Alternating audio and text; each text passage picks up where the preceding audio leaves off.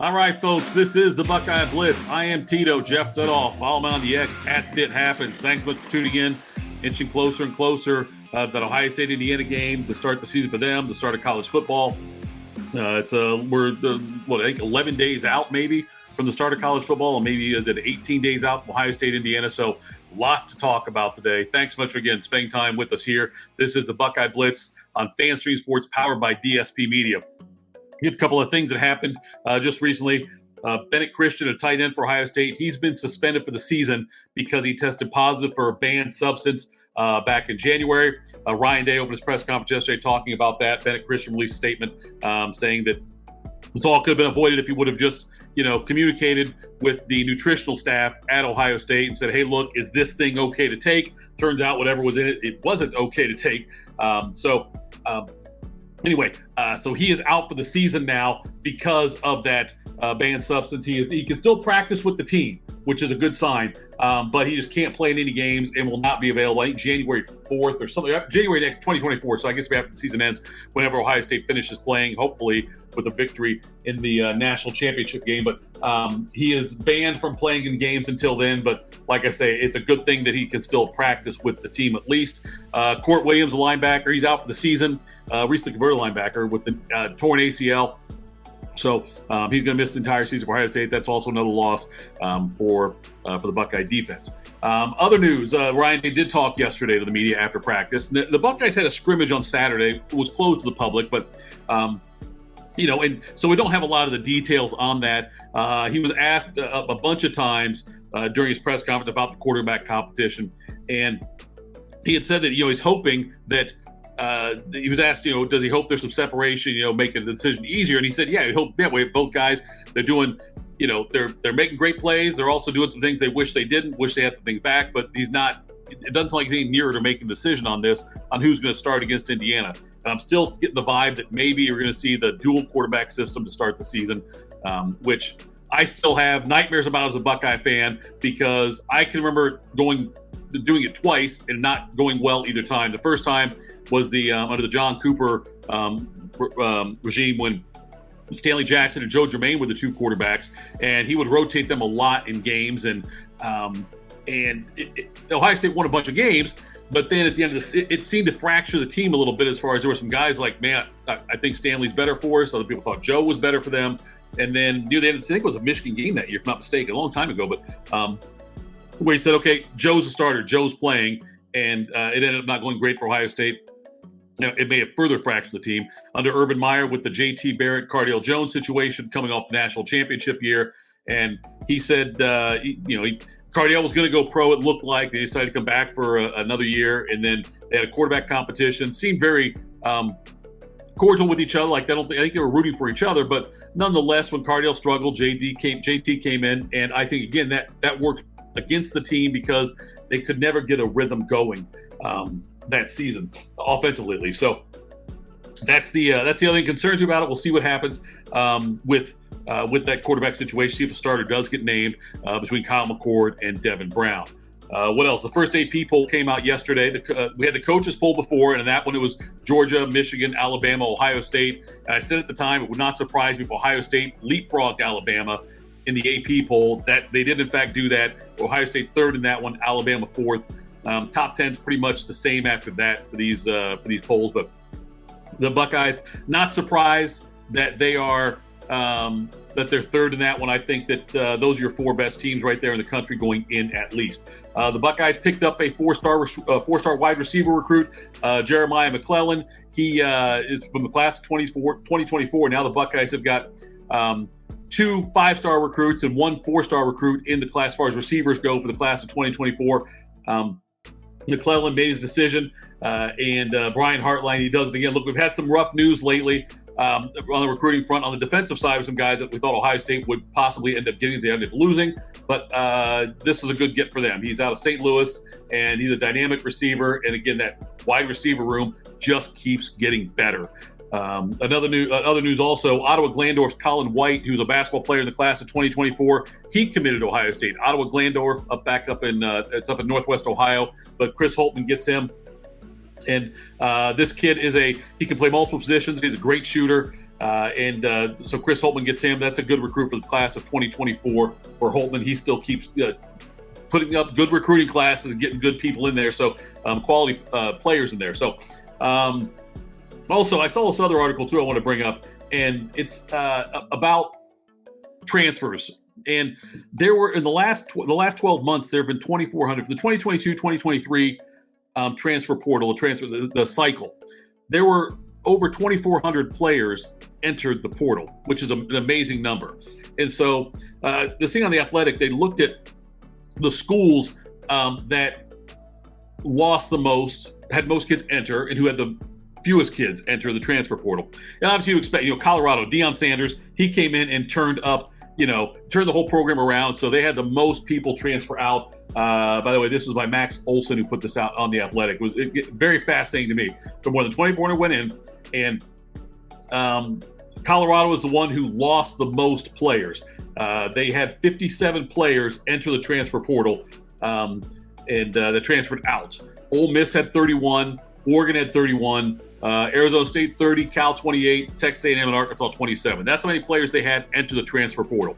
So lots of turnover there. Then when you look at the ones who had the fewest departures, and this is the part that was fascinating to me, the fewest departures, Oregon State only lost 7 players to the transfer portal. Ohio State was second with 9. So that's a huge difference. And that speaks a lot, I think, to the culture Ryan Day has created at Ohio State. To only have 9 people transfer out of the program, I think is phenomenal. Says a lot about what he does, what he can do, what the culture they have there at Ohio State, the fact they're not losing these guys. Now, Deion's was by design, comes into take a one-win team, says we're going to revamp this, and change the culture altogether. But among all the schools, though, that are on this list, as far as the 10 that lost the fewest amount, I'll give you the rest of them here, but Oregon State 7, Ohio State 9. You had 3 schools tied for third. Iowa, UCLA, Wake Forest all lost 10 through the transfer portal. Illinois, Iowa State, Kansas, and Notre Dame all lost 11. Boston College, Clemson, NC State, Pitt, Vanderbilt all lost 12. Ohio State, clearly the most consistent program in that group. Notre Dame competes. They are competitive, very competitive, and always in the talk for maybe a playoff berth. But all those other schools, sure, they didn't lose players, but they also don't have the dominant culture as far as football goes that Ohio State has. So interesting thing on that. Then we get The Athletic. That is where I got that story from. I thought it was interesting. A couple of things from coaches from the school, or the state up north, I should say. Jim Harbaugh suspension. He was supposed to be suspended 4 games for what he did with the first part was doing contacting recruits during a dead period of time. He wasn't supposed to. So that happens. And then when the NCAA comes to him and questions him about it, he was evasive, was not forthcoming. Even it appears he may have lied even to the NCAA, which is what we know got Jim Tressel and a few players in a lot of trouble, specifically Tressel, I guess, at Ohio State, which ended up leading to his resignation. But so Harbaugh lied to the NCAA, it looks like, or was not truthful with them. And so it came down, there's going to be a 4-game suspension for him. First 4 games of this year, all cupcakes, like UNLV's in there. I can't remember, Bowling Green's in there. The toughest game is against Rutgers, their 4th game. But anyway, it was a week suspension because Harbaugh would be allowed to coach the team during the week, just be suspended on game day. So he couldn't be in the stadium on Saturday, but hell, any of us could probably coach Michigan against those opponents and walk away with 4 wins. Well, now the NCAA Infractions Committee has rejected that. They have not approved that suspension. So what happens now is there's a couple of things that could happen. The NCAA could reopen the investigation, go dig in deeper, and level a more significant suspension, or suspension in the middle of the season, which would be much more difficult for Michigan to overcome. They could do that. They could wait till after the season and put some kind of suspension on them. Michigan could try to self-impose something. They could go back and say, okay, we're going to self-impose this suspension. They're not going to do a bowl ban or anything like that. That'd be foolish to do that. But or like I say, or nothing could happen at all. There's talk that Harbaugh may be long for the NFL anyway after this season. So we'll see. But it'll be interesting to follow that and see if the NCAA, who is completely toothless now, does anything at all with Jim Harbaugh and these violations and his lack of cooperation with the NCAA. One more note, Tom Izzo he was on a podcast with Chris Holtmann, was talking about Chris Holtmann, and I thought this was interesting. I know he meant it as a compliment, and it's great that he said these things, but Tom Izzo, though, may have put a little bit of heat on, inadvertently put a little heat on Chris Holtmann. And I want to get the quote exactly right on this. This was I'll find it was he was on Holtmann's podcast, More Than Coach Speak. He said, "I think you've done a hell of a job there. It's not an easy job. You're in a school where football is so big, and yet you're starting to blend it. That's what I did." Obviously, is at Michigan State. Football and basketball can coexist together. You're a big part of the consistency. You did not crumble last year through a tough 5 to 6 weeks. Tough understatement on that one. That's maybe the best thing you did. You just won't realize it until 4 or 5 years from now, when you're in a Final Four, winning a national championship. You'll look back at that one day and say, "Wow." So, saying in 4 or 5 years, that not that Tom Izzo's got the exact timeline on those things, but that does hold some weight when you got a coach, a Hall of Fame coach like Tom Izzo, saying things like that about where Ohio State should be. I think Ohio State will certainly be more competitive this year than they were last year.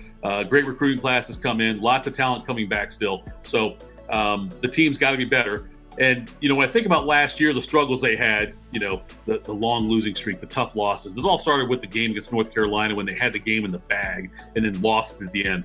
But when you look at it, and to put it in perspective, Louisville, who's got a tremendous basketball tradition, right? They've got a wonderful program there for years, have won national championships, had great players going to the NBA. They've had Louisville doesn't have the football program to compete with basketball like Ohio State does. So basketball is Louisville. That's what they focus on. Their team last year went 4-28, the worst record I believe in school history. 4-28 last year is what they're trying to come back from. If last year is the worst year we have under Holtmann, we'll be okay. So I expect Big Ten, better standing in the Big Ten this year. I expect NCAA tournament this year. Obviously in 2024, adding UCLA, USC, Oregon, and Washington's going to change some of the complexities of the schedules, who they play, and the toughness. UCLA's got a great program, obviously, in basketball as well. But we'll see how that evolves next year. But I do expect the 2023-2024 Buckeyes to be in the NCAA tournament, and that should be the expectation every single year. So, all right, we'll get more news. We'll get things more out to you as it pops up. The Ohio State's, doing practices now, and they're in pads, and they're hitting each other, which is always fun to hear from the coaches and players. We'll see the next time we have some availability, and we'll with the media, and we will relay that kind of stuff to you, what gets said and what to glean from all of that. But this has been Buckeye Blitz. You can follow me again on X @FitHappens. Like, listen, subscribe, share. This is on fanstreamsports.com. The Daily Blitz for the Buckeyes, powered by DSP Media. Go Bucks. Have a great day.